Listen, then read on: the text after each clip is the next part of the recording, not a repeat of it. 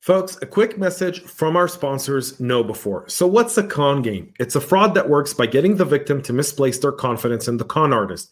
In the world of cybersecurity, we call confidence tricks social engineering. And as our sponsors KnowBe4 will tell you, human error is how most organizations are compromised. What are some of the ways organizations are victimized by social engineering? We'll find out here in just a minute. Now, our sponsors' questions about forms of social engineering come in this form. KnowBe4 will tell you that there's human contact, there can be con games. It's important to build the kind of security culture in which your employees are enabled to make smart security decisions. To do that, they need a new school security awareness training. See how security culture stacks up against KnowBe4's free phishing test. Get it now at knowbe4.com/phishing test. That's knowbe4.com/phishing test. Now, KnowBe4 wants to thank you for listening to the show, and I want to thank them for sponsoring it. They are the provider of the world's largest security awareness and simulated phishing platform. Be sure to take advantage of their free phishing test, which you can find at knowbe4.com/phishing test. Think KnowBe4 for your security training.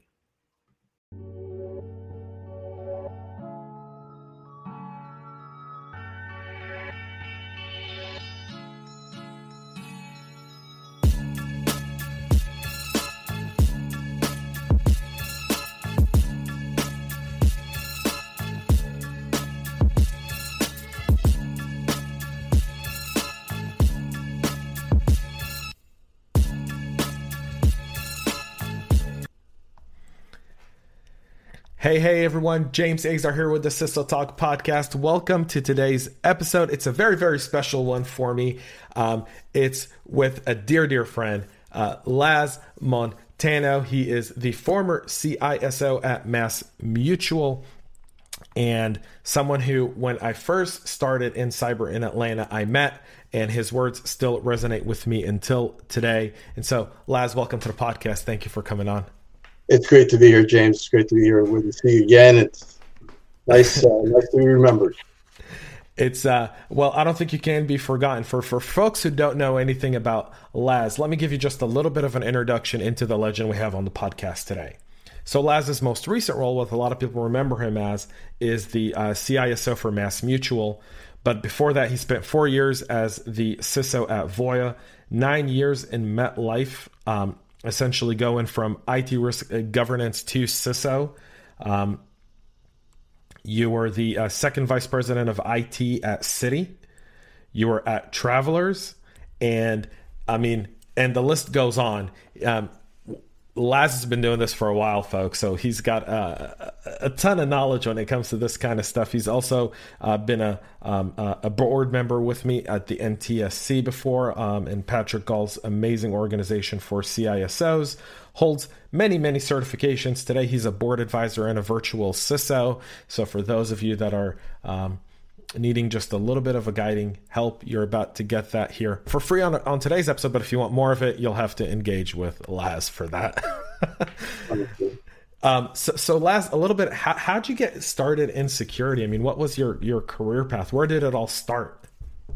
Yeah, so it's always funny to kind of look back because it wasn't a flashbang event. In fact, it was quite interesting because I happened to be doing a consulting gig. I was actually between my days at Citigroup Travelers, and I was there for a divestiture that was going on with Citigroup and Travelers and so forth.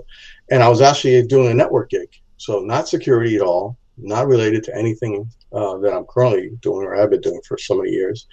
And through a very, very tragic situation, the CISO at Travelers passed away.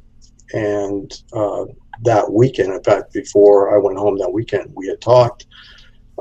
He was a big supporter in helping me getting all the transition, because I was still a consultant pretty much at that point. And about 2-3 weeks later, my contract was coming due, and I was actually transitioning. So I came in as an interim to help out with the transition from now, not just the networking piece, but then the CISO work, and then actually cut my teeth as a CISO under the Citigroup program, which, by all accounts was very, very well established. They had a lot of real formal policies, framework policies, all that stuff kind of well baked. And for me, it was basically trial by fire. And, from there, I just never turned back. And here I am. And now here you are, right? Yeah. You've survived. They say an average CISO survives in an organization 18 to 24 months on average. That's why when people always ask me when I go to be a CISO for a startup, they'll say, "Hey, James, what's your title?" I'm like, "Not CISO, anything but that." Anything but. I was like, "I'll be a chief coffee maker. You can call me, security guru, call me evangelist. Just don't give me the title that gives someone an 18 to 24 month kind of time frame." Why do you think that is, though? Why do you think predominantly today that CISO time frame is shorter than a congressman? Yeah, I think there's a lot of factors that play into it.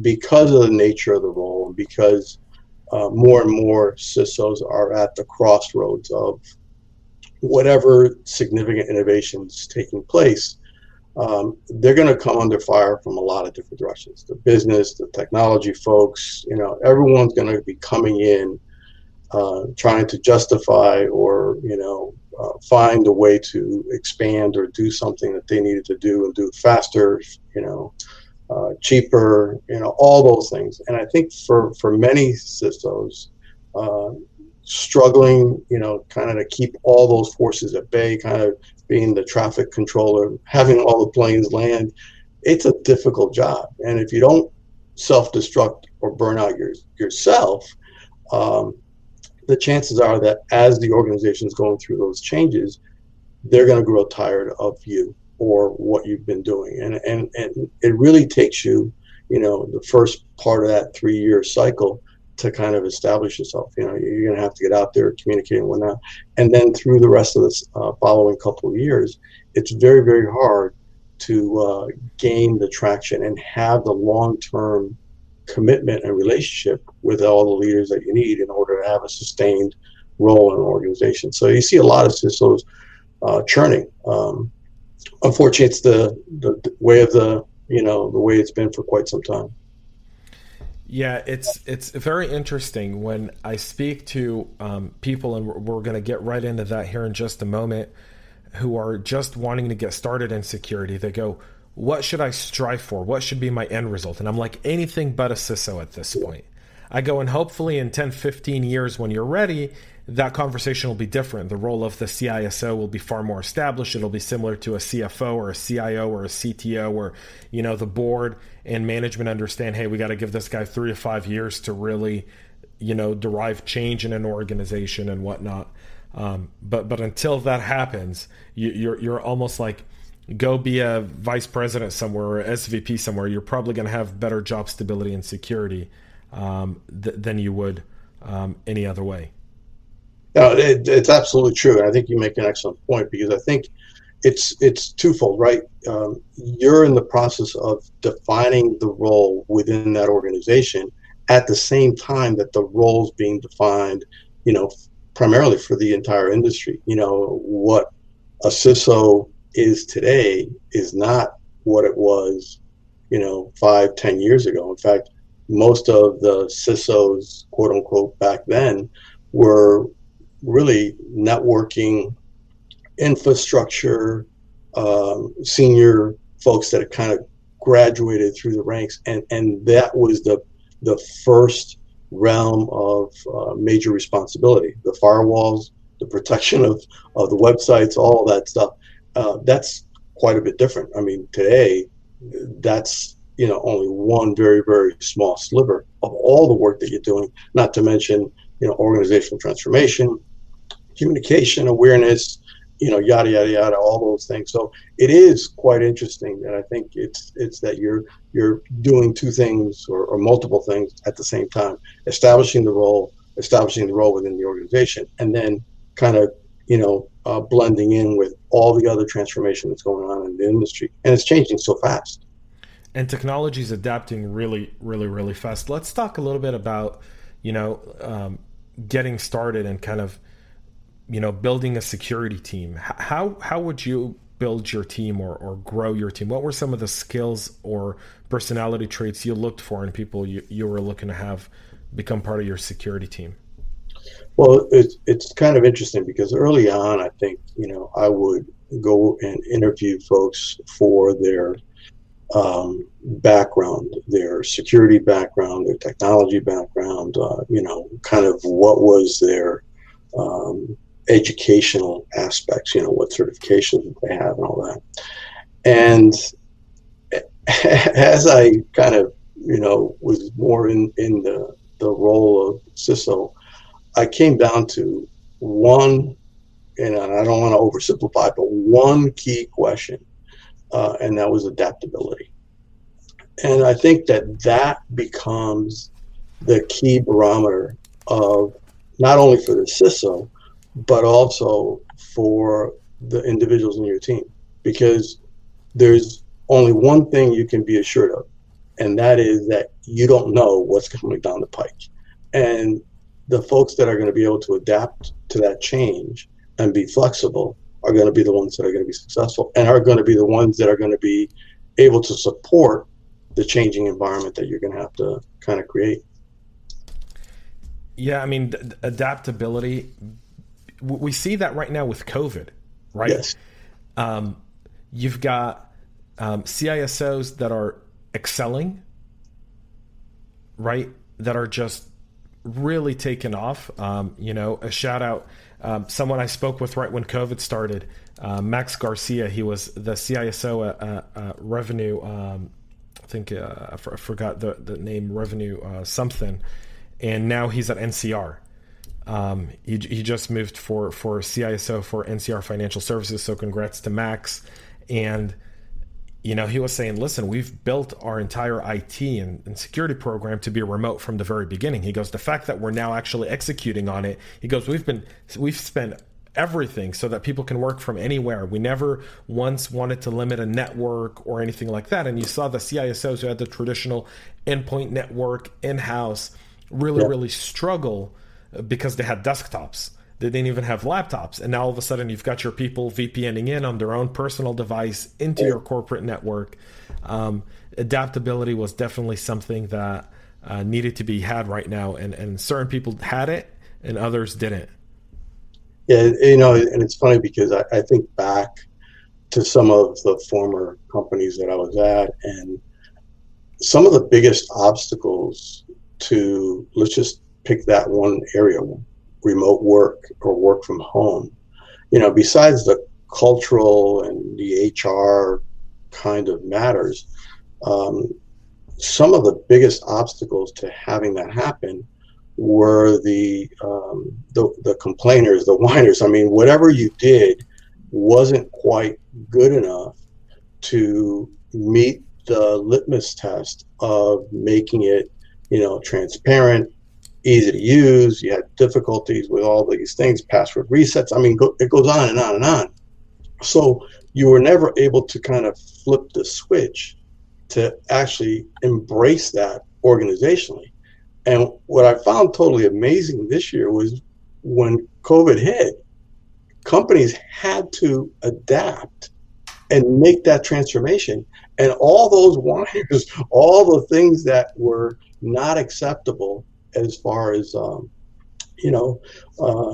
ease of use, complexity, all that went out the window or were accepted. And I think that's kind of the analogous behavior that you get from many organizations for not all the work, but some of the work that the CISO is actually advocating for, right? It's the same kind of, yeah, we're going to support you, but don't make it too difficult. Yeah, we're going to do what you say with respect to access, but we don't really want multi-factor. Whatever that is, there's always the yes, but, and how do you get people to do it? Well, now we know the answer. You have some kind of a major event that causes people to either survive and accept or end up getting consumed. And it was interesting to see that unfold. It's great that you bring up adaptability, and we talk a little bit about COVID, and I feel like COVID's been over talked. I feel like it's been squeezed. If it was a wet rag, it's been squeezed, dried, squeezed again, dried, squeezed again, dried, squeezed again, and dried. And from a security perspective, people talk about the new tomorrow, the new buzzwords. Now that I get in my email, I've had to adjust my spam filter in my emails because a lot of the marketing stuff that I get now is the new tomorrow. And I'm like, there is no new tomorrow. There's no new reality. There is, as humans, we adapt, right? If you don't adapt, you die. Like all things in the animal kingdom, like all things on planet Earth, right? You adapt or you kind of wane off, you go away. We look at a CISO's role right now, and it's been elevated in the enterprise. COVID has elevated the role of the CISO. I know multiple CISOs, and I don't know if you've had the same experience, speaking with the community, but they're getting calls from their CEOs, not once a quarter, not once a month. It's once a week now. It's a half hour, an hour of the CEO's time to talk about, remote work, the transformation, what are some of our risks, and so forth. Have you seen the same thing? And then how would you leverage that now in order to elevate the role of the CISO? Yeah, and I think I in my former roles, at MassMutual and Voya and MetLife, probably to a lesser extent in MetLife, and I think it has more to do with how far back we go. But the more recent roles, the role of CISO, at least for me, had been elevated. I had access to the CEO at MassMutual, besides my direct report. At Voya, I actually had a dual reporting structure. I had a reporting structure that went through the technology head as well as the enterprise risk management head. So there was already an acceptance of the significance and the importance of that role for many of those organizations. I think what was kind of interesting with COVID is that because the whole remote work was so, unanticipated in terms of a complete switch, that I think everybody at first was saying, my gosh, are we going to be able to survive? It was almost like the hurricanes that come up the Northeast. Are we going to be able to survive the flood levels, in New York? You remember back when we had the whole lower part of Manhattan, Wall Street and all that stuff flood. And there was instances where corporations had their data centers down on the lower floors. I mean, crazy stuff that you wouldn't have imagined taking place. So I think the CEOs really were, I think, probably for the first time, realizing in the cases where they hadn't had that relationship, that they needed to get close to this individual, whoever that might have been in their organization, to make sure that now that they weathered the remote work from home aspect, what else might there be lurking or perhaps out there, which, is great. But I think to your second question, what is it that you do now that you've got the attention, right? Right.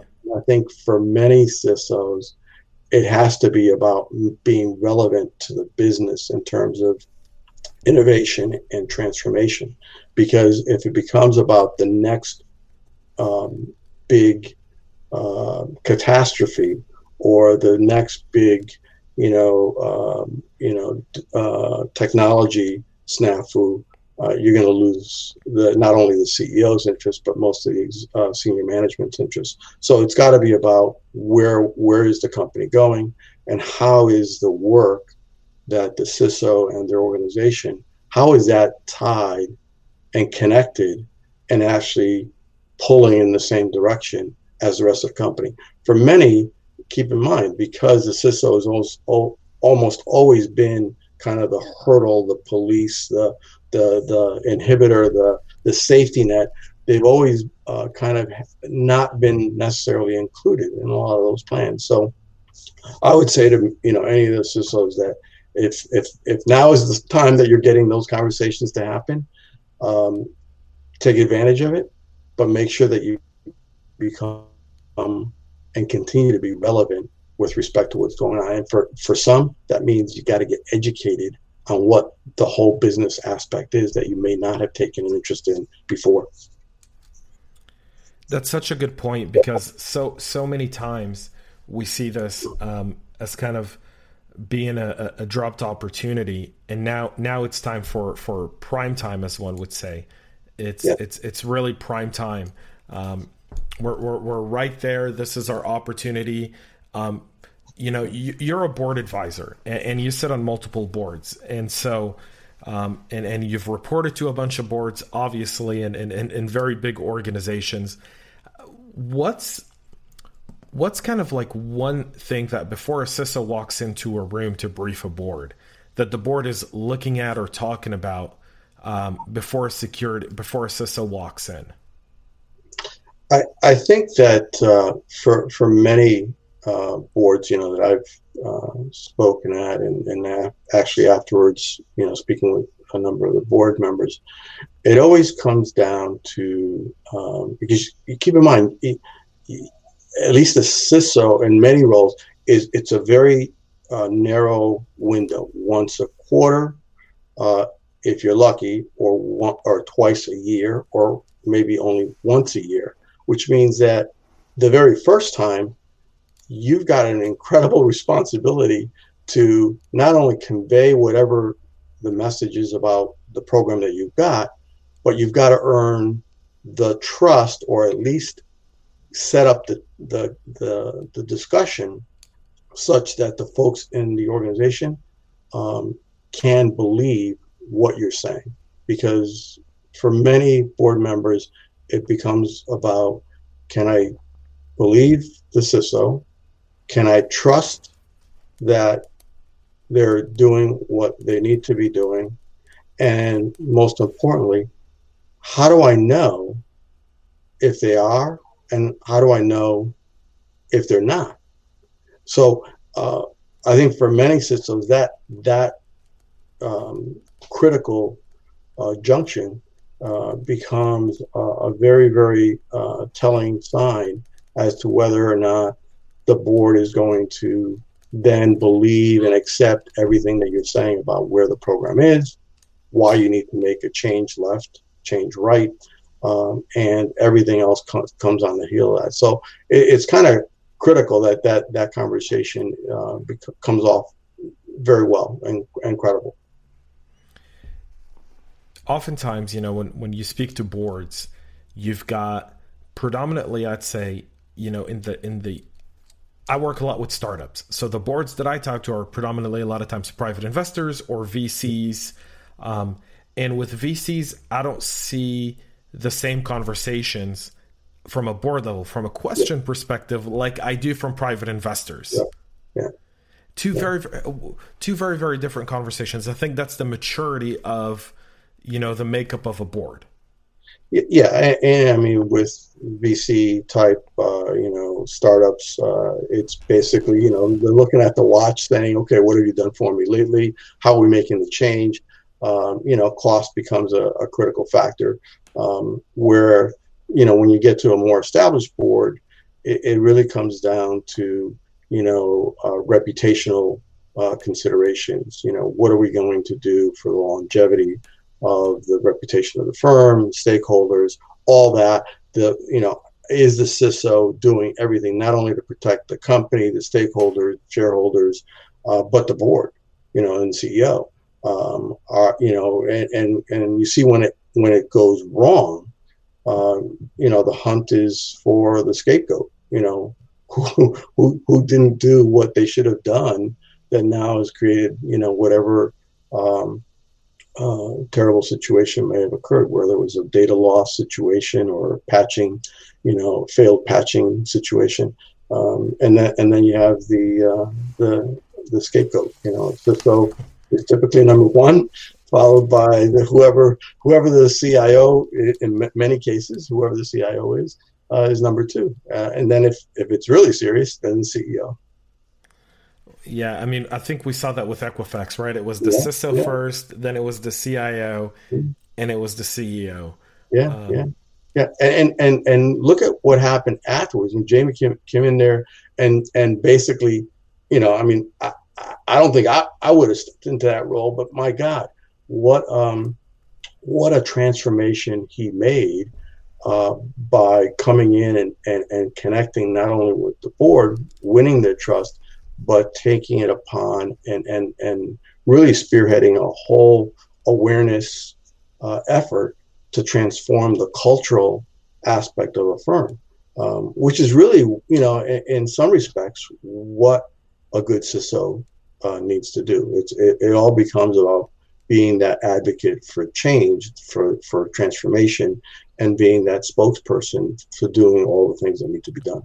Well, I think it's being able to win people within the organization and start to look at security as an enabler rather than a no, right? And when you sit in a meeting, I think one of the things I learned very quickly is when you're sitting in a meeting, never say no. Just say, tell me what you want to do. I'll find a way to make it happen, right? But just tell me what you want to do and why you want to do it. Right. And if I understand what you want to do and why you want to do it, and then I'll find a way to make it secure, right? Yeah. There's always a way to build security controls around anything you do. Yeah, and I think you're absolutely right. And I think that where that becomes a little bit of a rub is when you have a CISO then who steps into that and takes on more of the design or architectural aspects of what needs to be done, then they're going to step on toes. So it's a delicate balance between tell me what needs to be done, and then I'm going to define the parameters by which you can do that, but stopping short of designing the approach, because it's like anything else. The technology folks, the infrastructure folks, the application folks don't necessarily want the CISO coming in and saying this is how you're going to design it. So it is a little bit of a delicate balance between getting people to trust you that you're going to provide the parameters or the framework for what needs to be done, but you're not going to step in there and say, step aside, let me show you what needs to be done, code it this way, or design it that way, or architect the network this way.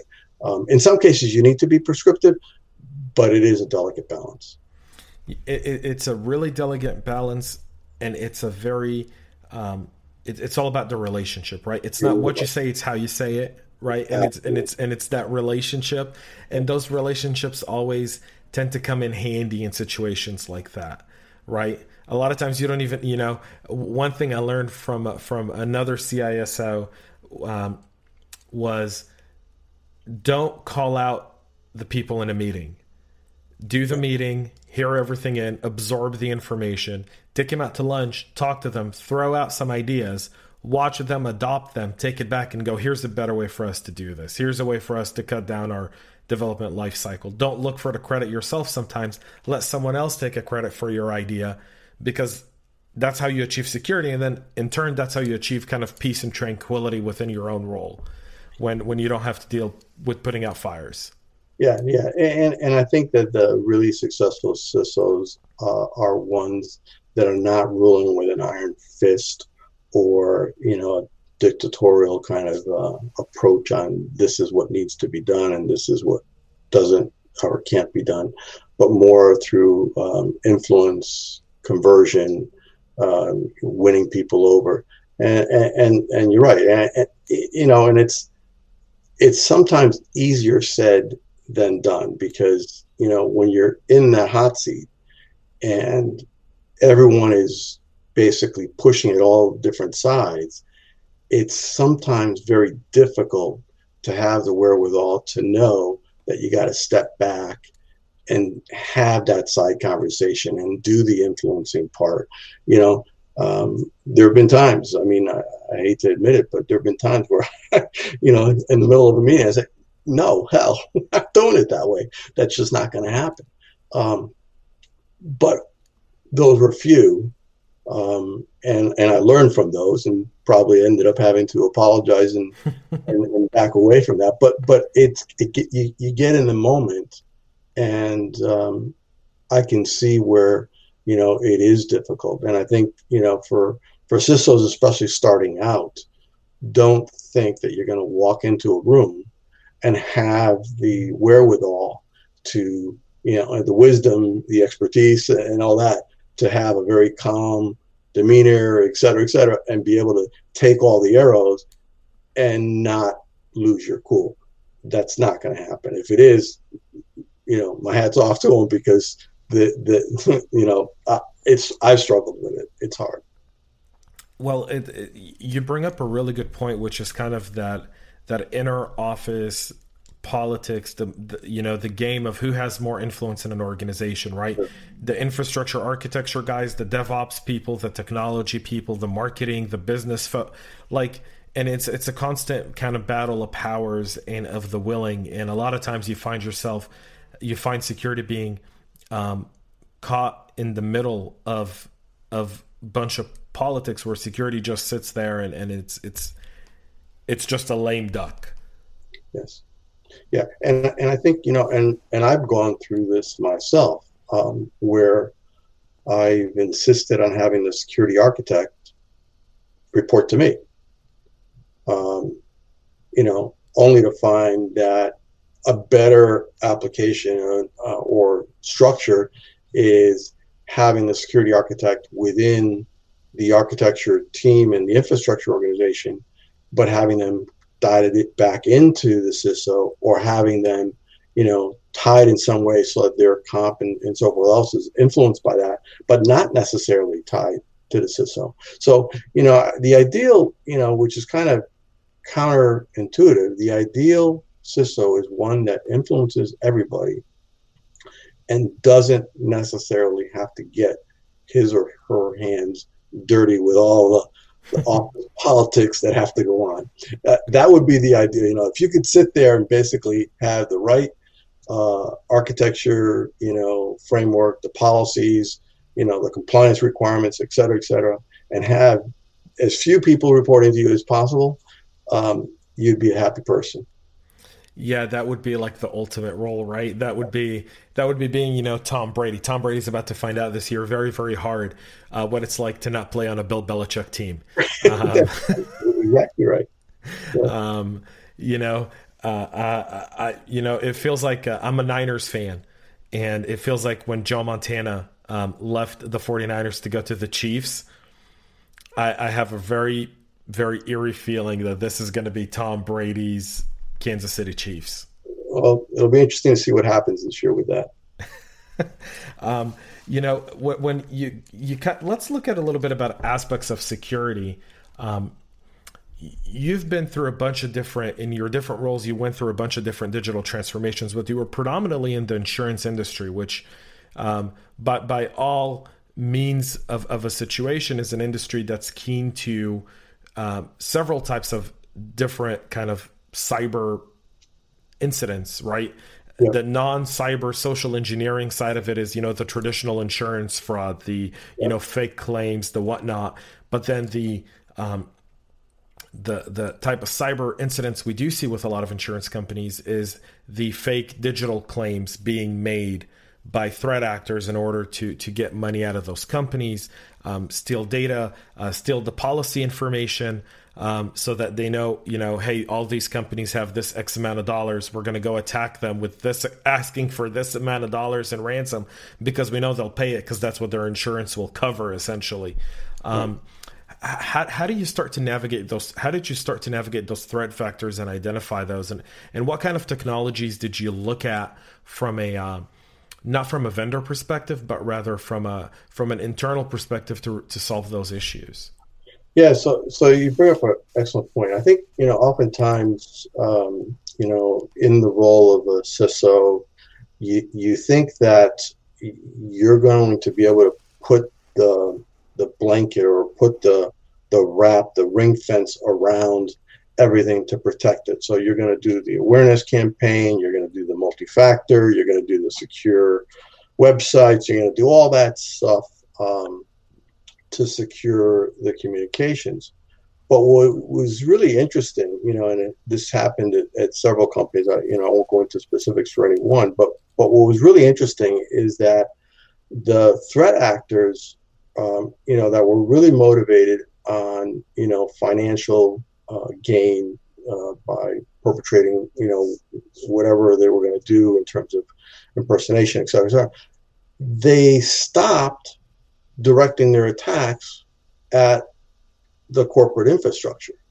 So oftentimes what would happen is we would lock down the access with the websites. We would have multi-factor. We would have all these things in place, and we'd have logging to be able to get geo tracking on where people are coming from, you know, et cetera, et cetera.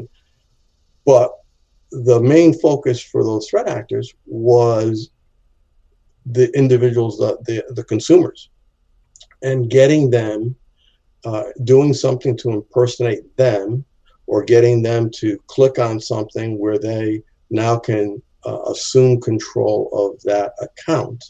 And once you have the account, you know, their Gmail account or whatever the account is, now you can perpetrate just about anything, because now you can see what kind of communications they had with their advisor. You can see, you know, possibly even do some keystroke logging and whatnot, capture their passwords. You can get all kinds of information, which now becomes very, very difficult to detect and protect at the back end, because now the crime,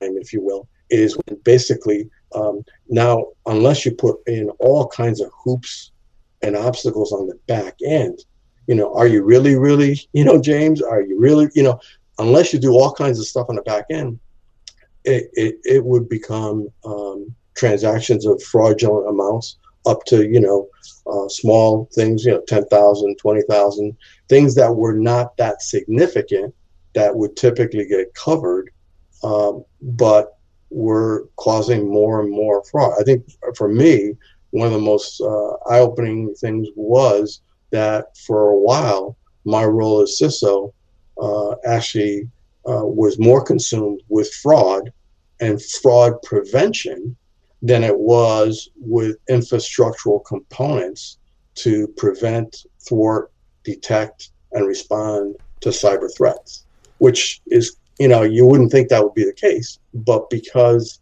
the threat actors found the least, vulnerable, or the thing that they could attack and basically usurp, that's what they went after. And it wasn't until much later where we ended up, you know, I think many organizations now, banking, I think, was probably the lead one, where you had the text back, you know, the verification, you know, some kind of, easy to use, easy to employ multi-factor. And now even some of the other firms, I think Fidelity and a couple of others, are using voice recognition, biometrics, et cetera, which makes it very, very difficult to impersonate the consumer. But impersonation of the consumer was number one to all of the cyber crimes we were getting. It was almost like a 10 to 20 to 1 in terms of that type of crime versus somebody actually trying to come in our front door, trying to access data on a back end. So you brought up a very interesting point, which I think is a very, very important debate to be had nowadays. Should fraud be under the title of the CISO? Should fraud be an entire category under the CISO? Because a lot of times fraud's under the CFO or somewhere along, you know, the financial or business team. And it has some crossover with IT and security, but typically the crossover is, hey, we're investigating this. We need the IT logs for this. And by the way, explain what we're looking at, because we don't know what we're looking at. We talk now about fraud, and it seems like more and more, especially in financial services and fintech and insurance, where fraud really should just be under the office of the CISO. Yeah. And I'll give you a really good example, James, of why that convergence is so important. And again, I won't name firms, but it actually happened. No, that's fine. And no one expects you to name firms on the CISO Talk podcast. We are all about discretion. We know the Russians and the Chinese watch and listen, right? We try to limit them, but they still VPN their way in. That's right. So, but with respect to fraud, there was a significant amount of fraud where the threat actors had found a vulnerable way to get at the customer base, And then we're using all these various techniques, and we were involved with, Treasury. We're involved with all kinds of folks. And because it was fraud, it actually did not report into me. It was actually into the, and in this case, it reported into the physical security person. It was, and very, very talented individual, former FBI individual. I had a lot of connections. But what was interesting is that in order to, at least the thought was, in order to really prevent all the fraud that was happening, and it was, hundreds of thousands of dollars in losses that were occurring and was ratcheting up, there was an investment request made to deploy pin drop technology, very, very good technology to be able to detect characteristics of the call and be able to differentiate, fraudulent calls from non-fraudulent calls, et cetera, et cetera. The point wasn't really about the particular technology or even deploying it. The issue was that where this was reporting and being addressed, they had no budget to actually deploy that technology. So what ended up happening was there was a major push to get the security guy, namely me, to subsidize and fund this thing that was going on at a cost of multiple millions of dollars. And it wasn't that I was against doing it, but the reality was that instead of stepping back from the scenario and saying, look, what we really need to do is re-architect how the whole customer experience works with respect to, requisitioning cash withdrawals from our, whatever investment accounts. Rather than redesigning that, the thought was that we were going to deploy this technology, and that was going to be the mechanism by which you were going to thwart all this fraud that was happening, costing hundreds of thousands of dollars. Now, for me, it became about spending $3 million against a loss of 300,000 in that particular case. And I kept making the point, well, wait a minute, it doesn't make sense to do that. This is what we need to do. So I think having that converge, my point is, allows us to better evaluate what the risk reward opportunity is. And in some cases, it may be as simple as making the investment in a technology. In other cases, it might be going back to the business, customer services, customer support, and saying, hey, our processes are not working. Here's the vulnerable points where they don't need to put in a PIN, or they can simply impersonate somebody with voice. And this is what we need to do in order to thwart that. That wasn't easily done. And there was a lot of frustration on a lot of people's part trying to address that issue. Yeah, you bring up so many good points there. I mean, so many. If we just look at one of the things you said, where you talk about a $300,000 cost versus, preventing $300,000 worth of fraud a year, but investing $3 million to prevent 300,000, is that really effective? And that's where kind of, building additional security controls. And that's why having fraud under security is so critical, and not having it be a cross business function.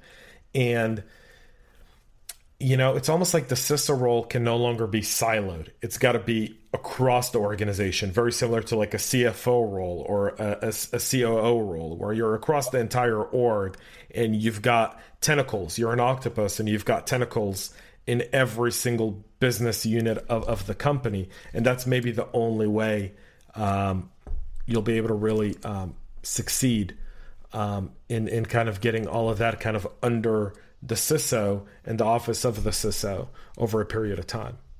Yeah, and I think, I think there's a lot of arguments that have been made about trying to bring, convergence of physical security and, digital security, bringing that together, or cybersecurity, bringing that together, fraud prevention, certainly, even to some extent, even some elements of compliance.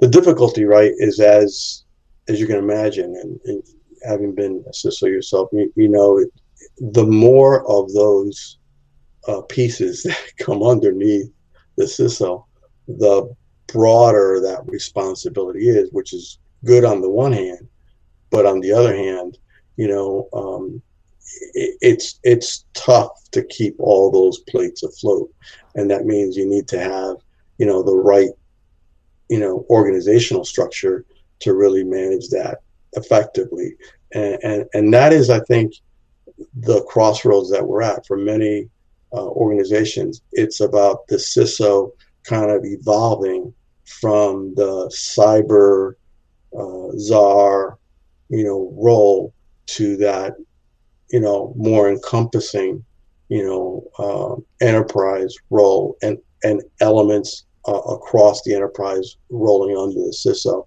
And I think that is probably the last major change that will need to take place before you see, I think, the CISO coming out from either the technology, out from underneath the CIO, or out from underneath the COO, or out from whoever, and really looking at things more holistically, either reporting to the board or reporting in directly to the CEO. I think that's ultimately what will help solve that. You know, if we get rid of the I in CISO, we solve, I think, 50% of the problem. Yes. Because the I in the CISO stands for information, and that's where we're siloed. We're siloed under information. Yeah. And I oftentimes look at that and I go, well, we're beyond information, right? I know CISOs, you know, we're talking about David Levin, the CSO at Rico, who's been a guest on the show. He's the CSO. He's in charge of physical security and information security and cybersecurity. And in fact, in another podcast that I'm launching very soon called The Other Side of Cyber with my very good friend JJ, our second episode talks all about what is the definition of cyber. And, you know, we compare cyber to a tree, and information security being a branch of that tree, and data security and data privacy all being different branches of, and even physical security being part of a branch of that tree. Because especially now with COVID, physical security now with COVID, with the social unrest that's going on, physical security has now been, you know, I can tell you in some of the cases, I've been called for physical security issues. In terms of securing executives' homes, securing devices, different things that, you know, in an office, I've got a key card, I've got a key lock. In my home, I don't necessarily always lock my office. I don't always lock my drawers. I don't always close my window. Right. And I create a whole new threat vector that goes back to the old days of a spy stealing your server. Like, you know, 10, 15 years ago, you were more concerned with someone breaking into your server farm, into your office and stealing your servers than you were if someone, you know, cyber attacking them and stealing that data. Right. And think about it, right? So the perimeter, I mean, and, you know, I remember having these conversations with some of the state regulators that, you know, we have defense in depth, right? So the servers are behind the data center, the cage, the walls, all the different controls, cameras, et cetera, et cetera. Well, now you've got devices that you essentially extended out beyond your physical perimeter, beyond, you know, to whatever house, you know, your house, right, my house, et cetera. Now, I just need to do some social engineering, figure out what I want to get, who most likely has it, and now I'm targeting their house, just like you said, getting that device. More than likely, maybe the device doesn't lock, or if it does, I look for another way to compromise it, but at least I have a physical asset, which ordinarily I wouldn't have had it been behind corporate, you know, doors, et cetera, and, or even if I did have it, I wouldn't have had the same access. So you know, I mean, it taxes that security in a way that, for many people, I don't think they completely anticipated or fully understood yet. I don't think we've seen the full impact of what COVID will do as far as cyber and physical security transformation. I don't think we've seen that yet. Yet. Right, yet. I will say this. Um, you bring up a really good point, which is we take two steps forward, we come back one step. So kind of staying on that same theme here. What are you seeing the security industry do better at now than before? Like, what is one problem that you say we've solved this? Like, the technology's out there, everything's out there, we're doing this really well. It's just a matter of configuration and implementation. Let's focus on other stuff. What's that one thing you think that we're doing well, in your opinion? Yeah, well, I think the number one thing that is significantly different, at least for many CISOs, is that there's a lot more collaboration and cooperation with respect to techniques, methods, approaches to thwart different things. And people are more willing to be vulnerable to share their ideas in hopes that not only can they help someone else, but more importantly, even that someone else shares equally and they can benefit from it. So with remote technology, I think one of the things that is really, multi-factor, I think, and the whole concept of multi-factor zero trust and access, I think in general has really come light years ahead of where we used to be. So there's a lot of very, very significant focus on that. I think there's been a lot of good work done to elevate the programs and the access methods by which people get control or visibility to corporate data. And I think that's come a long, long way. More still to come, but I think that's definitely a thing that I think is improved quite a bit. I think we're still struggling with what happens with cloud. Despite all the things that have taken place, I think, cloud, where's the cloud and where's my data and how do I contain that? I think it's not so much about the cloud, but it's basically the loss of control and the permutation of all that data out to so many devices and not being able to put a ring fence around that. So some kind of digital rights management or some kind of way to manage data from creation to destruction and ensuring that only those individuals that are authorized to access it can access it.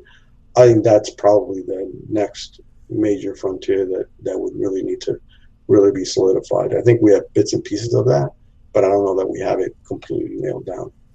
Yeah, we still have some. I like MFA. I'm against MFA as a text messaging option because of SIM swapping attacks, and we saw that with the Twitter incident last week, where it was essentially a SIM swapping incident. I'm all for multi-factor authentication on authentication apps on your device, which at least that way you can control. And Microsoft has great authentication, Google has great authentication. Fantastic capabilities, right. Very transportable.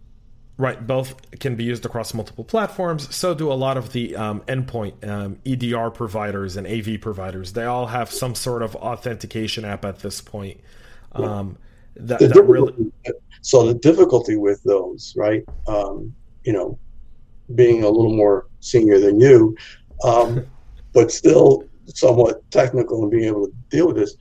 The challenge is you've got so many individuals now where, especially, dealing with their financial savings, et cetera, I don't see that the folks that are, at, let's say 70 or older are going to be able to deal with those kinds of authentication apps and so forth. So I think we're still going to have a challenge in terms of how easily can you employ those capabilities that provide the protections that I think we all agree are robust enough to thwart the attacks that have happened in the past. It's basically about adoption of that capability, and we have a gap because there's probably some of the boomers, through 65, 70, probably very competent, very capable, very comfortable using those apps, using their iPhones, using the App Store, and all that stuff.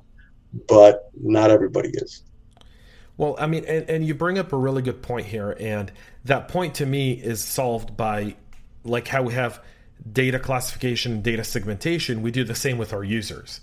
So we create user segmentation where we go, hey, if it's anyone between the ages of like, let's say 18 to 40, we know that these people are savvier. They all have smartphones. The smartphone adoption rate there is 100%. These people all know how to use apps. And so you can employ that technology with those people effectively without creating any deviation, because there's no deviation. Right. Whereas then as you start to look at the older population, you start to look and segment your users and then create levels of redundancy so that you're able to serve those customers easily. I know, I still know people. I was in Israel for a month. Came back a few weeks ago, and I went to Israel. One of our DevOps team was in Israel, and I had to do a 2-week quarantine. And then for 2 weeks, I was free, man, alive and well, and enjoying the beach and enjoying the awesome food and beautiful people of Israel. And one of the very interesting thing is because I still have I'm an Israeli citizen as well as a U.S. citizen. And so when I went to do several specific things within the Israeli government, they very much had it segmented. So because of my age, I could do way more things online. But for example, other people I know in Israel who are in their 60s and 70s, they still have a phone number they call. They still get services by going to the local office. And the government there had hours during COVID that were strictly for people in the risk group of COVID. So no one below that age group could enter and be served in those by those government agencies in those time frames, because those people predominantly come to it. And that's in fact, and in banking in Israel, one of my very good friends in Israel runs a branch of one of the banks. And I was asking him, I go, well, who comes into your branch? And he goes, it's predominantly people over the age of 50. Yeah. He goes, those people still walk to the branch. They don't go to the ATM. They want to walk up to a teller. They want to fill a form. They want to sign it. They want to see someone count the money in front of them. And they want to put it in an envelope, stuff it in their bags, and walk out. Yeah. No app deposit for their checks. Right. And so it's very interesting to see that. Whereas in like here, my Chase Bank now, there's no teller to talk to. I've got a self-service machine. Yeah. Right? The only people that are in there are trying to sell me something. A mortgage, an investment, a 401k, whatever. But no one's really... But I think this whole conversation really kind of underscores the challenge that I think, at least in the financial sector, and it's probably going to be the case in many other sectors as well. I mean, you got telehealth going on, and how do you deal with that? How do you do that in a secure way? Some elderly are not going to be able to necessarily use it.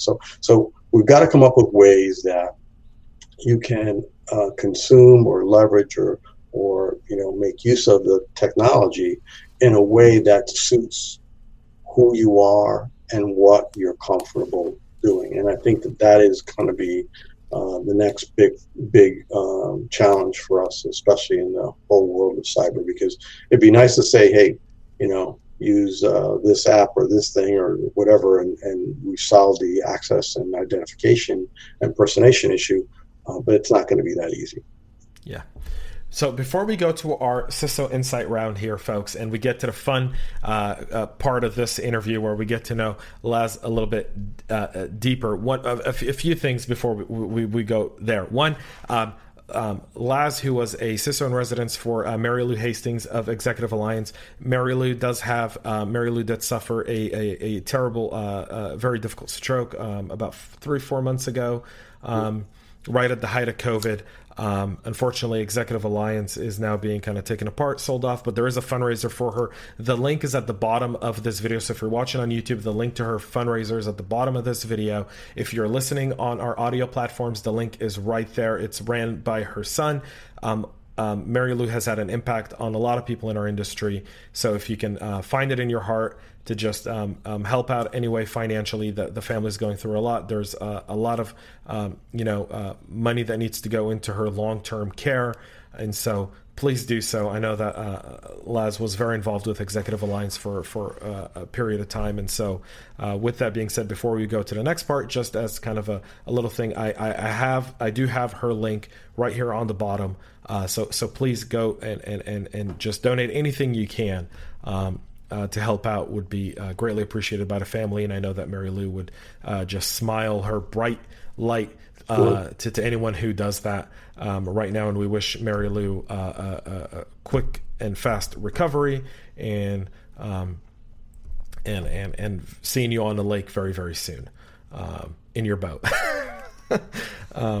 So with that being said, folks, we're going to go into our CISO Insight round. It's Laz, this is our favorite part of the show. 6 questions. Get to answer one word or less. You only get to expand if I ask you to. So Here we go. Fire round. One buzzword you would bury in the buzzword graveyard. Big data. Big data. That's I think number 3 for big data. One technology or technology advancement that will change the way we do cybersecurity. I think remote work. Remote work. What's the book you're reading right now, or last book you read? Not a big reader, but the book I actually have started to go through is called Reboot by Phil Burgess. Awesome. The last movie you saw? Greyhound, Tom Hanks. Greyhound, Tom Hanks. So your favorite type of music, what do you listen to typically? Soft rock. Soft rock. Got a favorite song? No, I just, I'm not a big music buff. They all come in, they all got scrambled around. It's that CISO head of mine. All straight. Awesome. And one thing you took away from the COVID-19 crisis? Yeah, I think how precious life is and how easy it can be for us to lose sight of that. Absolutely. Folks, thank you so much to Laz for being on the show. You can find all of our episodes at cyberhubpodcast.com. If you're listening right now, make sure you subscribe, give us 5 stars, comment. You can reach out to Laz or myself on LinkedIn. Look us up. Our names are right now on the screen in front of you. Or if you're listening, they're in the description, and I'll put our LinkedIn links right in the description box. So all you got to do is just click there. It'll open right into your app. You can hit connect and make sure you let Laz know, I heard you on CISO Talk. So that way he knows you're connecting if you haven't done that way, and he'll accept your connection. Some people won't accept connections. Or you get the connections and then you get spammed. So if you connect with either one of us and your first email is check out my great revolutionizing cyber technology, I'll mute you. That's right. I will mute. Please, you use this to interact and learn and build relationships, because that's how this world rotates. Based on relationships. I met Laz 2 years ago in beautiful Washington, D.C. He shared a few words with me that until today resonated. Don't focus on anything. Focus on your program. Build it up, and everything else will fall into place. And that's been my true guiding star in my most recent CISO role. So I greatly appreciate it, folks. Laz, thank you so much for coming on the show. Thanks so much, James. It was a real pleasure, and keep doing what you're doing. It's great to have you connect so many of us together. So appreciate it. And it was really good to be here. Thank you. Perfect. Thanks, folks. So again, make sure you subscribe and